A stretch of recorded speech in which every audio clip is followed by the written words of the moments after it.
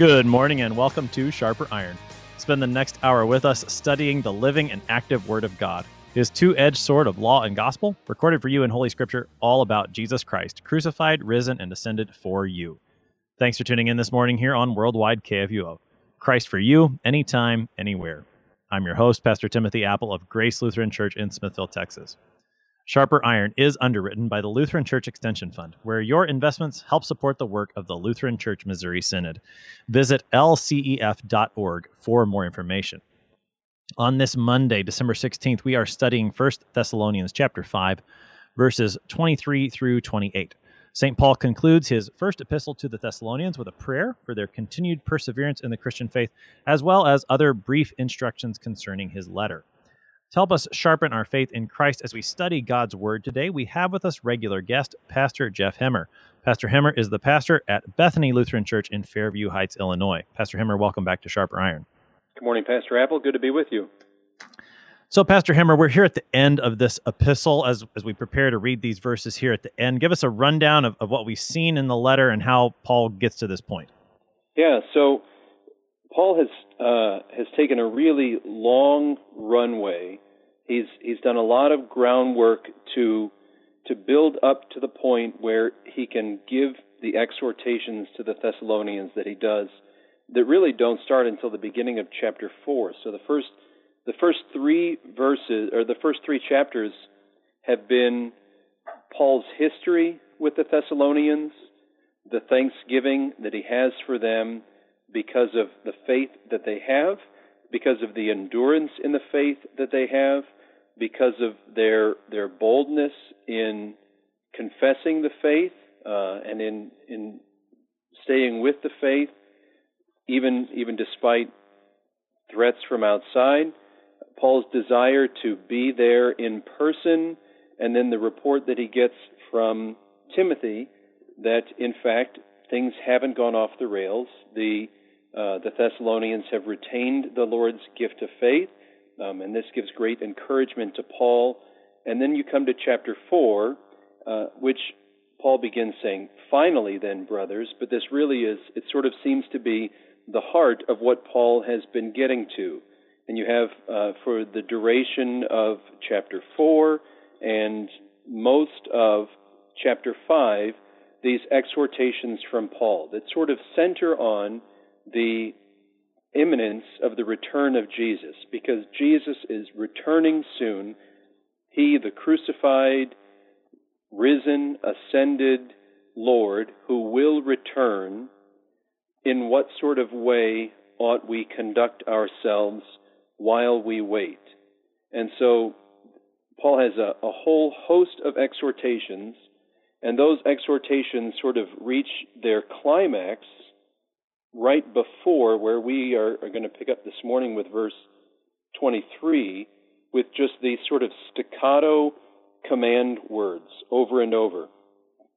Respect, esteem, be at peace, admonish, encourage, help, be patient. It's just this list of what Christians in Thessalonica and then beyond ought to be doing while they await for the return of the Lord Jesus, how they live lives of faith towards one another for the good of the church and for their retaining the Lord's gift of faith until he returns. And then 23 through the end is just the conclusion to all of this that he has done. And compared with the sort of long runway that it takes him to get to the point that he makes, these exhortations that begin in chapter 4, the conclusion feels really kind of brief. It does feel brief, and it's one of those parts of Scripture that I think sometimes we skip over without giving it too much thought, almost like, well, when we write letters today, there's a sincerely and or in Christ or however you sign, and then you sign your name and that's it. And a lot of times you just kind of glance at that and that's that. Right. And sometimes I think we treat a text like this in that same manner. It doesn't often show up in the lectionary, these parts of Paul's epistles, and sometimes in our our readings through of the scriptures, whether we're reading a whole book at once or the scriptures straight through in a year, we just kind of gloss over it as if, well, we know what that says, so let's just move on. And you even said, that the climax was right before this, and here's the conclusion. What's the benefit? What's here theologically? And I know we're going to unpack that, but what's the benefit from paying a bit closer attention to this section? Well, I think you've got the hope for the Christian who's just listened to this long litany of what he ought to be doing. That certainly can get pretty discouraging when you think, gosh, I don't rejoice always. I certainly don't pray without ceasing, not giving thanks in all circumstances. It's easy to hear this, rapid fire list of what you ought to be doing and think, well, what hope then is there for me? And so for an appropriate conclusion to this long, nearly 2 full chapters of exhortation, Paul will direct you to the only one who can accomplish those good works within you. And so it really is, it's short and it's sweet, and it ties all of that up with the believer's hope that the source of his sanctification is in the one who wills his sanctification from the beginning, in the one who has given him the gift of faith, and he will see it all to its completion. So he's giving some hope in light of the law that he's preached, which certainly he intends as exhortation and encouragement to do these things, yet we know the law always accuses. When we hear these things, we see how we don't do them. And so here at the end, he's going to give them hope and teach them that the Lord is the one who accomplishes these things. It is his doing, as we will see. Let's go ahead and read the text. This is 1 Thessalonians 5, verses 23 through 28. Now may the God of peace himself sanctify you completely, and may your whole spirit and soul and body be kept blameless at the coming of our Lord Jesus Christ. He who calls you is faithful, he will surely do it. Brothers, pray for us. Greet all the brothers with a holy kiss.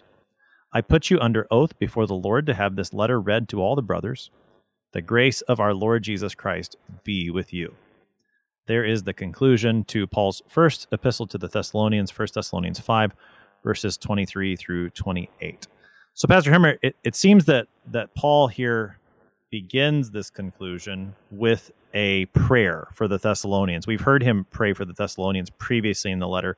What is his prayer for the Thessalonians here at the end of his letter? So the prayer at the end is that they would not be in the way of the God who intends their sanctification.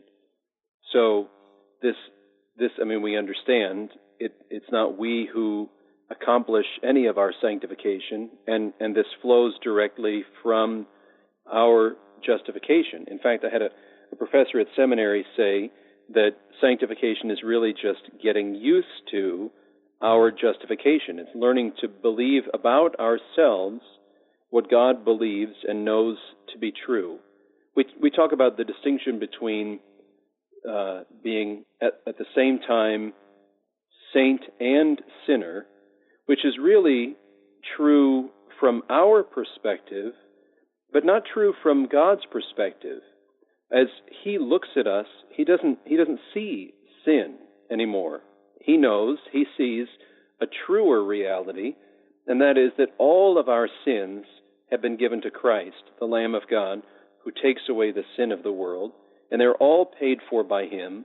He is eternally pleading our case before the Father's throne. He is our advocate in the divine courtroom, and because we are justified, we are also then sanctified. Because we are made right and able to stand before God, because we have the forgiveness of sins, it also, in removing all of our sin, all that we are left with, really, is faith and the fruit of faith, the good works that follow.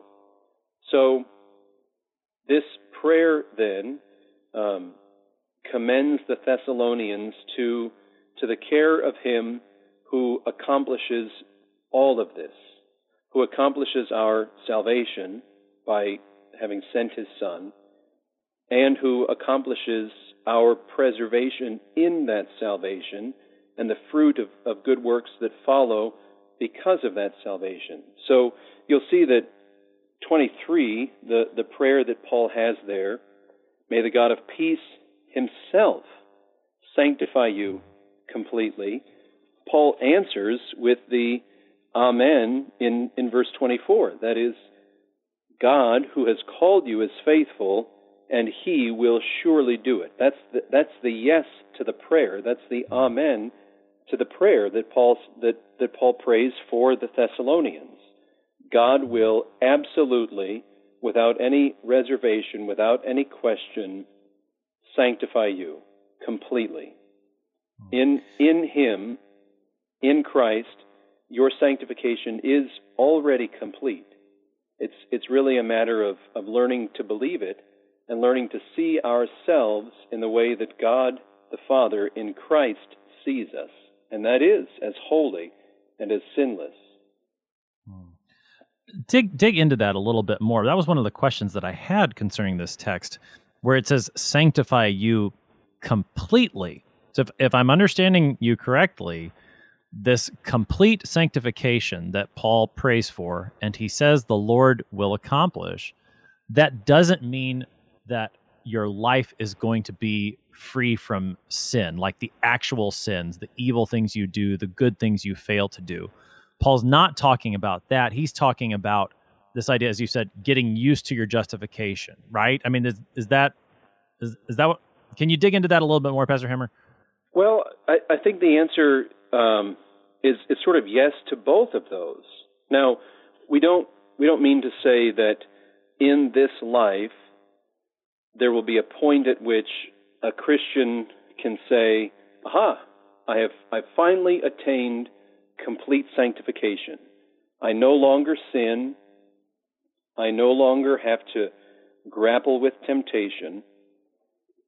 But there is in Christ complete sanctification available for anyone, and that complete sanctification comes through saving faith in Jesus. So it is, I mean, it's a paradox. It is already ours, but we don't completely realize it. We don't completely see that total sanctification until the day when our Lord Jesus returns, until he calls our dead or dying bodies from the grave. Then we will see the way things truly are. Now we see a distortion of reality. In baptism, God says, "You are mine. Therefore, all of your sins are given to Jesus, even the ones you haven't committed yet. Those are all given to Jesus, and they all belong to him and not to you anymore. And he answered for all of them in his death on the cross. And the faith that I give to you in the waters of baptism, in the word of absolution, in the hearing of the gospel, in the ongoing reception of the means of grace, the forgiveness that I give is perfect and complete. No sin is excluded. All sin is removed, and therefore all that remains is complete and perfect sanctification." But you can't ever look at your life and see that. You can only believe that because you hear it. And you hear it always in the gospel. You hear it always, like we're in the season of Advent now, where you've got John the Baptist pointing to the Christ, saying, "Look, the Lamb of God who takes away the sin of the world." If you believe that, then you believe that your sin has all been given to him, and whatever remains is completely sanctified and completely holy, because he has removed every impurity, every blemish, every sin, and all that remains is pure and complete holiness. But you'll never see that. You'll never see that on this side of the resurrection. Right. So the complete sanctification that we have right now is ours. It is truly ours. It is ours by faith. We can't see it. On the last day, at the coming of our Lord Jesus Christ, which is what that's where his prayer in verse 23 ends, then on that day we will see that complete sanctification that has been ours all along. Does that summarize it pretty well? That is exactly it. Yes. Then we will see and be fully seen and know and be fully known. The reality that is already true, even though we can't see it yet. We still see things through the veil of our broken flesh, and that sees sin when we look at our own lives. And so then properly, what do we do with sin? What do we do with sanctification that feels a million miles away from being complete? Well, we do what is proper to be done with sin always, and that is we bring it to the Lord in confession, and we hear his declaration, his word of absolution, which just takes us back to baptism. And it's there in baptism that we have that lifetime of forgiveness that we will finally see when the Lord Jesus raises us from the dead. Is there something in this conversation then as to why Paul would pray specifically saying, "May the God of peace"? Is there a connection there to this complete sanctification that Paul would here name him the God of peace? Yeah, that's a good question. Peace comes from the cessation of hostility that is inherently there between sinners and a holy God. There can be no peace between those who are rebellious against him by their very natures, and then who also commit an active rebellion against him, and a God who all along has commanded his people to be holy as he is holy. So God's creation in the Garden of Eden was one of peace. There was peace and unity between mankind and his Creator, but that peace is lost. It's gone as soon as sin enters into the world and man rebels against God. So it's in the same way he's taking you back to that eschatological hope that the Christian has for the complete cessation of hostility between sinful human beings and a holy God. And the peace that God establishes, we have now in the forgiveness of sins, we have now in his means of grace. We will have completely then in the resurrection from the dead and the leaving behind of our sinful flesh in the grave eternally. So peace really captures all of that. It captures our justification. It captures our sanctification. It captures the Lord's ongoing work in his church, in his means of grace, to reconcile us to himself. The means by which he reconciles us to himself is the substitutionary death of his Son on the cross, the propitiation that obtains peace for us. So all of those ways of speaking about salvation fit kind of under this umbrella word, peace. So for Paul to say, "May the God of peace himself sanctify you," is a prayer that points forward as well to that eschatological hope of the restoration of creation to the way that God intended it to be in the garden, to the way that it would have been apart from mankind's sin. Peace is really, it's the way God's creation is intended to function. Creatures living together in peace, man and God living together in peace, peace sort of pervading. And it's not the kind of sort of anemic understanding of peace that we have when we think peace, like the term from the hippies in the 70s or the peace sign or whatever. Peace is really the whole way that creation is intended to function. It's the Lord's shalom. It's the way everything functions properly in peace. And so that fits perfectly with what Paul is speaking of, a complete sanctification? Well, complete sanctification is part of the Lord's design for his creation, the Lord's peace for his creation. So this, I like the way you put that out there, that this is everything functioning properly as the Lord intended. The concept of shalom, as the Israelites understood it, I think is very helpful.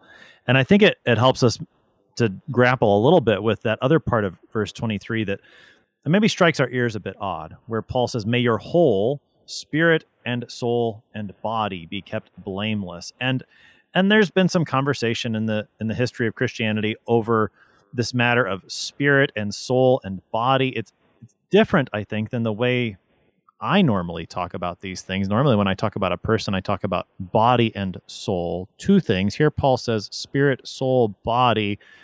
But given what you've been saying, Pastor Hemmer, I don't think that we are intended to take this as some sort of scientific laying out of what it means to be a person. Rather, maybe Paul's doing something a bit different. Can you enlighten us a little bit on this idea of what does Paul mean when he says spirit, soul, and body?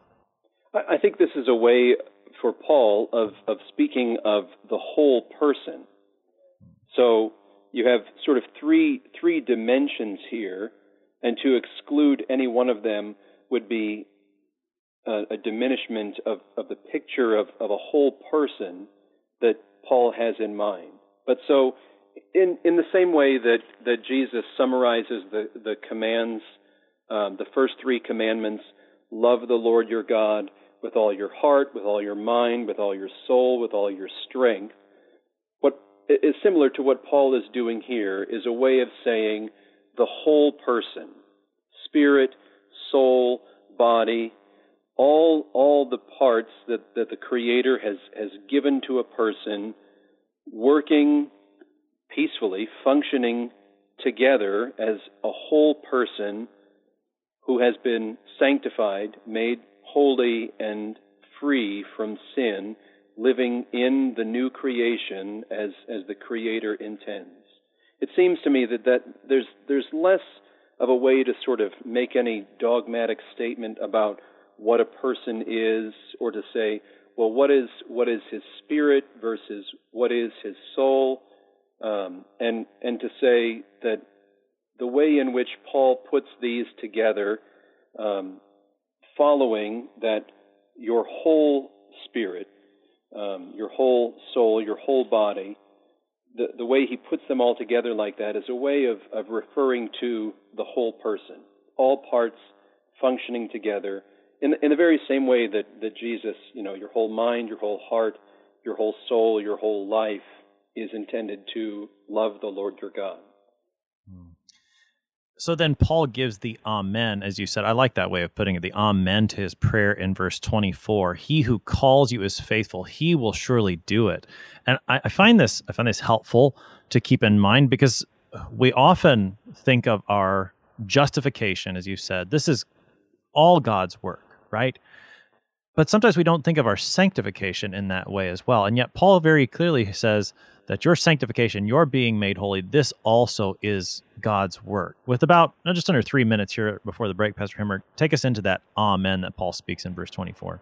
Yeah, so there's no speculation as to whether God will actually fulfill this prayer that Paul has to conclude this letter to the Thessalonians. Paul moves right away from the prayer into this statement of faith. The one who has called you is faithful. And if he is faithful, if he never breaks his promises, if he never reneges on his word, if he is faithful, completely faithful, and has promised all of this, then if your faith is in him, you can be certain he will do it. So none of it, not even your sanctification, depends upon you. It depends upon the one who has called you. And it depends not on your faithfulness, but on his. And because he is faithful, he will certainly do it, certainly accomplish it. This is why I mentioned that quotation earlier about sanctification just being a matter of getting used to our justification. That when we believe about ourselves what God declares to be true, you are sinless, you are holy, you are good, you are righteous, then we will begin to act in accordance with His will. We will begin to act in accordance with the sanctification, the being made holy that He is working in our lives. And the question is not about how faithful are you. The question is about how faithful is the one who has called you into the faith, the one who has called you into the life of a Christian, the one who has called you into His church. Is he faithful? Absolutely. No question, no doubt about God's faithfulness. If He is faithful, then He will do it. And so what it is a matter of, sanctification, is just getting out of the way of the Holy Spirit, letting my will submit to the will of the one who has called me in holy baptism. He wills my perfect sanctification. He wills my life to be lived according to His commands. He wills my life to function in the kind of peace that He intends for all creatures to have. And He is faithful, and He will do it. You're listening to Sharper Iron here on Worldwide KFUO. We're going to take a short break, but we'll be right back. Please stick around.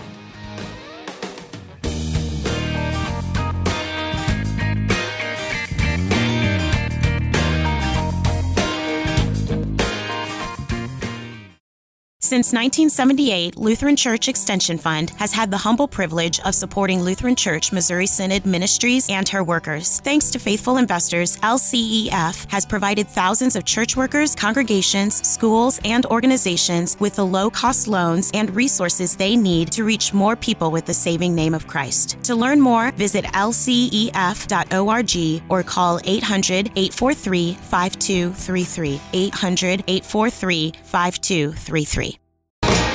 Welcome back to Sharper Iron on this Monday, December 16th, as we are looking at 1 Thessalonians chapter 5, verses 23 through 28 with Pastor Jeff Hemmer of Bethany Lutheran Church in Fairview Heights, Illinois. Pastor Hemmer, prior to the break, we just had a few minutes beforehand to look at this, verse 24 particularly, that it's not about my faithfulness, it's about God's faithfulness, and knowing that He is faithful, He will accomplish my sanctification. And as you said, that's an idea that maybe many of us haven't really thought too hard about. We think about God doing the justifying. We don't always consider God doing the sanctifying. Get us a little bit more on that topic before we move on here. Yeah, I think a lot of times the way we conceive of sanctification is that now that we've been brought into the ring, we've been justified.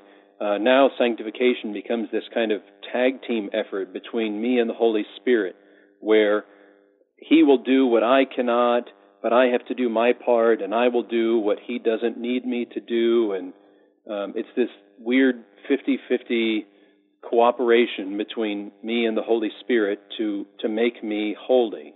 But holy is a declaration from God about a person that he is, in the same way, righteous and able to stand before God, that he is, in all of his being and doing, he is as God created him to be. And that I can have no part in making myself holy, in doing the sanctification. Sure, I do the works, but I don't do them in order to be holy. I do them because God the Holy Spirit has made me holy. And so everything depends purely upon Him and not upon my cooperation, not upon my working towards being holy, but even the good works that follow as the fruit of faith are the product of being made holy by God the Holy Spirit Himself. So that everything, at the end of every single day, my justification depends upon God, my sanctification depends upon God. It's all 100% Him and 0% me. And if there's been any good that I have been permitted to do throughout the day, I can simply be thankful to God for all of that and not fall asleep with or try to fall asleep with my stomach tied up in knots about whether I really did my sanctification today. In the same way that there's no Lutheran insomniacs when it comes to justification, so there should be no Lutheran insomniacs who have to stay awake at night wondering whether they really did the sanctification thing today or not. No, Paul says, the one who called you is faithful. He has done it, he is doing it, and he will do it. Full stop. And I think then that really provides us a transition into verse 25, because Paul has just gotten done praying this for the Thessalonians, and then he asks them to pray for him, almost like, okay, I've prayed this for you. Please also pray this for me or for us, right? There's also Timothy and Silvanus there with him who are writing this letter. But I think that, so is that part of then why Paul would ask them to pray for him in that same vein, that the Lord would keep him faithful also? I think absolutely. Think about the way Paul's sort of fatherly affection for the Thessalonians as having been made Christians through his begetting them by proclaiming the faith to them. This is an illustration of Paul's pastoral ministry, not just in Thessalonians, but throughout his epistles. I became a father to you in preaching Christ to you. And a couple times earlier in the letter, Paul has held himself up as an example to be imitated, in the same way fathers hold themselves up as examples to be imitated to their children, whether they intend to or not. Their children will emulate them. Now Paul has this litany of things to do. He commends them completely to God, and then he says, also pray for us. That is, we occupy this office not because of our own sufficiency, but we occupy it because we have been placed into it, because God has given us this privilege of preaching the gospel to you, proclaiming Christ to you for your own life now and your eternal life. And so we need the same kind of prayers that we offer for you. So that who accomplishes Paul's ministry? Well, who accomplishes the sanctification of the Thessalonians? Again, it's not the Thessalonians who do their sanctification. It's not Paul who makes his ministry successful.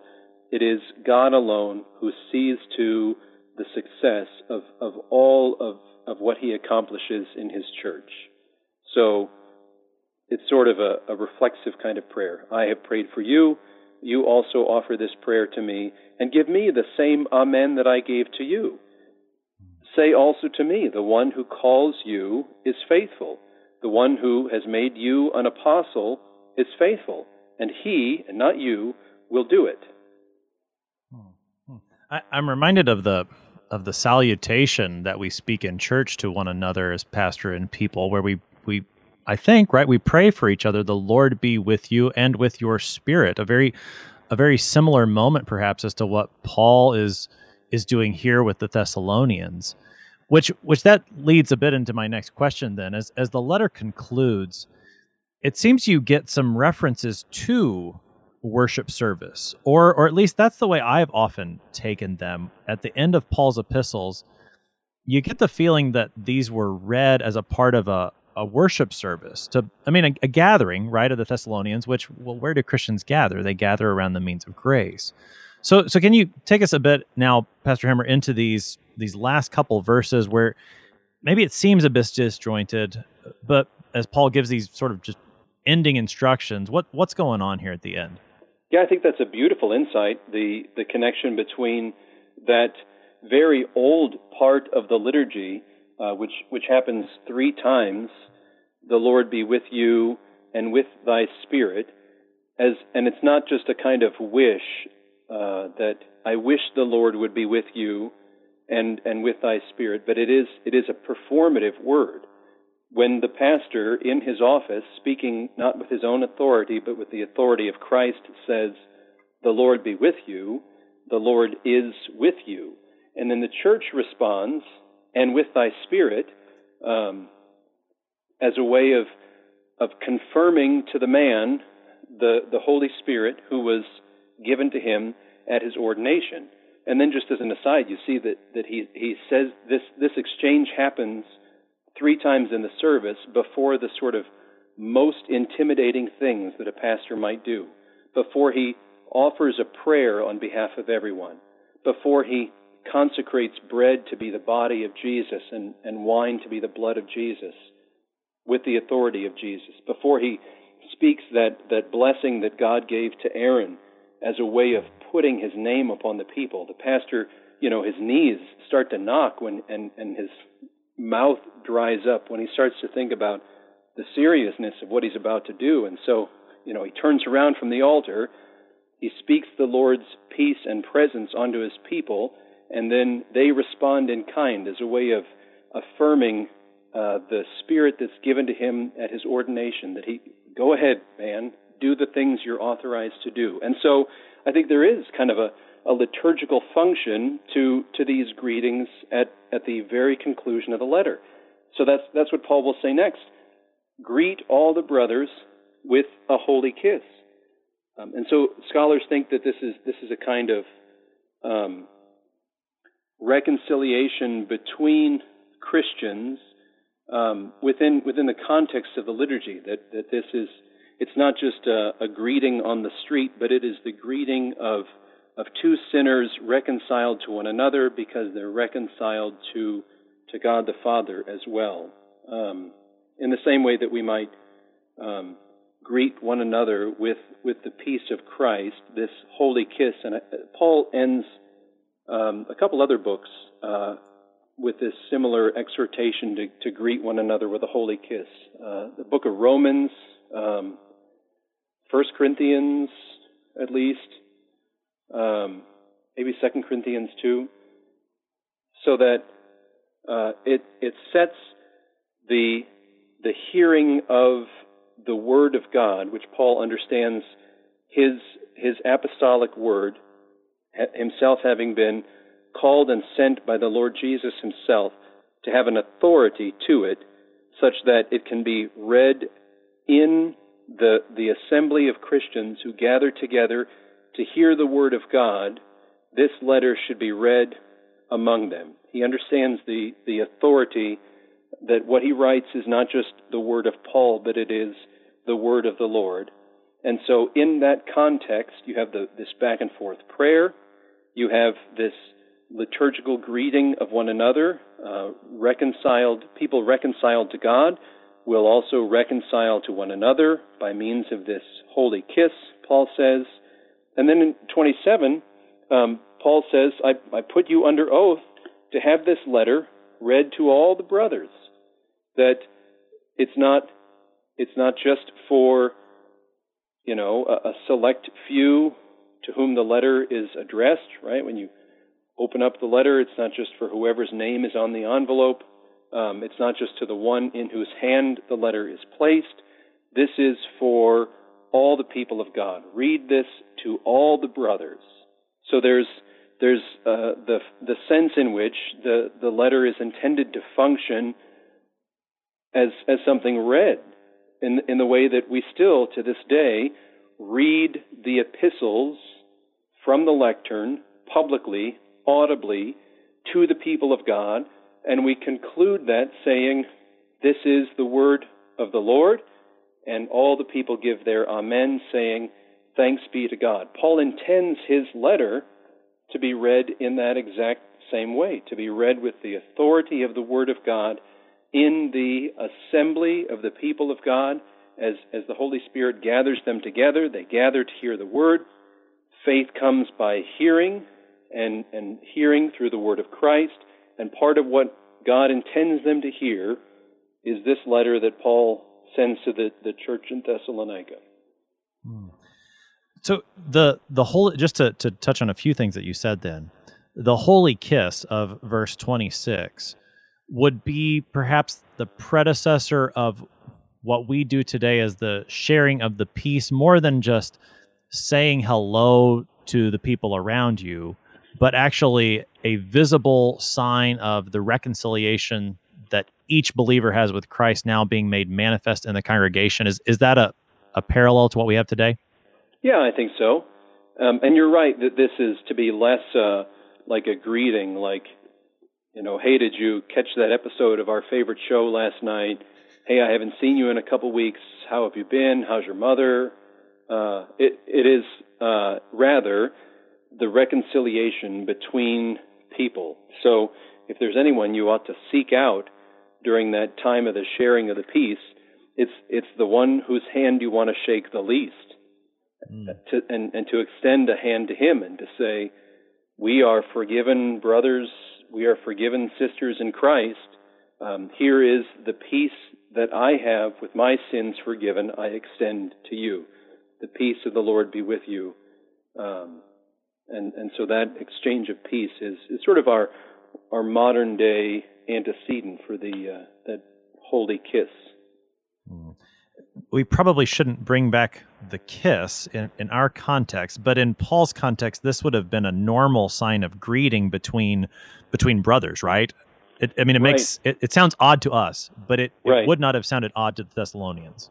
Right, but what he prefaces it with the holy kiss, it's removed from the sort of normal societal function. I mean, there are still some Mediterranean cultures where people still will kiss each other on the cheek as a sign of greeting.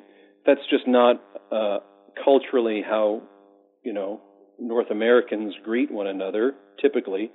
But so even a handshake taken out of the normal cultural way that's used as a sign of greeting and brought into the context of the church is a reconciliation kind of gesture. So even people who on the street wouldn't like each other in the church are made brothers and sisters together. So then what about verse 27, to go a little bit deeper then? I put you under oath. I'm curious if you have any thoughts as to who is the you Paul is talking to. Is he talking to the church in general? Is he talking to the pastor?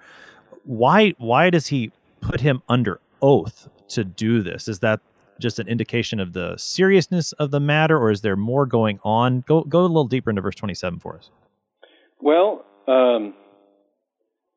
so the letter has been addressed to the whole church in Thessalonica. So I think that's probably the answer to the you there, who is put under oath in order to have the letter read to all the brothers, and that is all those who have been made hearers of the Word of God. So we do a similar kind of thing. Well, if you think about the vows that we ask people to take at confirmation, or you think about the way the table of duties begins with what the hearers owe their pastors.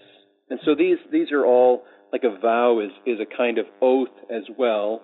Here, Paul he's not making it on behalf of someone else, but rather the vows that they have made as Christians and as hearers of the Word have bound them to share this Word of God with their other brothers and sisters in Christ.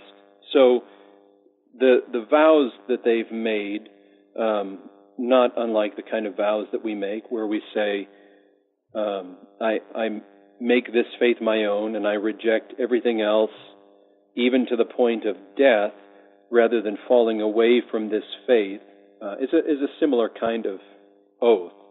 And so the hearer, the oath of the hearer, the vow of the hearer is first and foremost to hear the word. But here Paul says, yes, but not you only. This is intended to be heard by all the churches. So, I mean, just practically speaking, there's one letter and multiple congregations throughout Thessalonica. So Paul makes it incumbent upon them, because of their, sort of oath to one another, their allegiance to Christ and His Word, to share this elsewhere throughout Christendom as well. So then, does verse 27 then that's why we would read these epistles too, right? I mean, we would be included in the reading of these letters to all the brothers as well. Is that fair to say? Yeah, I think so. I think that's a fair statement. I hadn't really thought about that until you were saying, you're talking about how we do still read the epistle, and that of the 3 readings that we normally have in the worship service, that one does stand out, I think, a bit unique from the other 2. Of course, we're going to read from the Gospels. This is telling us of the life and words and deeds of our Lord. And the Old Testament, the history of what God has done in bringing that Savior into the world. These 2 things really often go together, but the epistle does kind of stand out as a bit different often. At least it does, I think, in the 3-year lectionary. And I'm sure I don't know if you use the 1 or the 3, Pastor Hammer, but it seems often that it stands out as a bit different. But I think commands like this really do give a reason as to why we single out a spot for the epistle, because in the history of the church, that's what happened with the epistles. They were very literally read during a gathering of Christians, and perhaps even, and I've said this, I know, and I think it's true, but maybe you can tell me otherwise, Pastor Hammer. Often these would have been read very similar to what we do as a sermon today. That's the place it would have taken in an early Christian worship service. Is that true? I don't know that it would have taken the place of the public preaching. If you look at Acts 2, when all those Christians devote themselves to the apostles' teaching, there's a gap between when the apostles' teaching is orally proclaimed and when the apostles' teaching is written down. So you have a gap until the first of the epistles begin to appear, a whole generation after that first Pentecost. So the people would have the apostles' teaching before then, and the apostles would proclaim to them. Those who follow the apostles, who have been ordained and placed into a similar kind of office, the office of the ministry, speaks with a kind of apostolic authority as well. And then you get the emergence of the letters to the churches, which summarize that apostolic teaching. And so it's being read with a similar kind of authority to it, as if the apostles were standing there in the midst of the people. Paul then concludes this letter with another one of those verses that maybe we just skip over without thinking about it too much, perhaps because we hear our pastors say something similar to this, whether at the beginning or the end of a sermon. Paul concludes by saying, "The grace of our Lord Jesus Christ be with you." What's the significance of his closing here, Pastor Hammer? Well, it's a benediction, and unlike the sort of wish that we might append to our own letters or our own, even saying goodbye is kind of a wish that you would fare well, things would go well for you. There's not a certainty to that when you say goodbye to someone that things will go well for them after they depart from your presence. But here, it's not a wish, it's a blessing. Paul, to conclude everything which he has spoken, blesses them with the grace of our Lord Jesus Christ. That in his saying, "The grace of our Lord Jesus be with you," the people receive the grace of the Lord Jesus. And part of his grace, part of his goodness, is that he has sent his apostle, Paul, to deliver his word to his people. And so in the receiving of the letter is a receiving of the Lord's gift of grace. And in a receiving the fraternal or the paternal kind of care that Paul has for the church in Thessalonica, they're receiving a gift of the grace of the Lord Jesus as well. And so he speaks that blessing onto them, that the grace of the Lord Jesus, not a wish, not I really hope that this grace abides with you, but in the speaking, there is the bestowal of the grace as well. Similar to, again, our benediction today, we don't say, "May the Lord bless you and keep you," or "I hope the Lord will bless you and keep you." We say, the Lord bless you and keep you. Right. It's a blessing. It's a declarative act, something that actually happens upon the speaking of it. That's how Paul concludes the letter here. Pastor Hemmer, we've got 3 minutes left here on the morning. Any points that we didn't bring out that you'd like to hit on here at the end, or give us a summary of what we've been talking about today? I think it's just the way Paul concludes the letter so succinctly is really just a beautiful end to what has been kind of a fun letter to work our way through, with this long preparation for a great big series of commands, and then for Paul to step back as soon as that last command word is issued, and then in a prayer to say, it's not you who accomplish any of these things that I just told you to do, but it is the Lord who wills and works your sanctification, and He is faithful, and He will do it. And if everything depends upon Him, then look, you just keep praying for us as we'll keep praying for you. Greet one another, be reconciled to one another. Everything sort of flows out of that verse 24. God does it all, so enjoy getting to participate in the things that He lets you do. Pray for your pastors, pray for those who proclaim the gospel to you, be reconciled to one another, read the Word of God, and be in the place where the Word of God is heard, and the grace of Jesus be with you. It wraps it all up beautifully and perfectly, and in such a sweet, comforting kind of way, so that the Thessalonians, and now we, as the hearers of that word, know that nothing depends upon us, but everything depends upon God, because He is the one who is faithful. Pastor Jeff Hemmer is the pastor at Bethany Lutheran Church in Fairview Heights, Illinois, helping us this morning with 1 Thessalonians chapter 5, verses 23 through 28. Pastor Hemmer, thank you so much for your time today. It has been a pleasure. Thank you.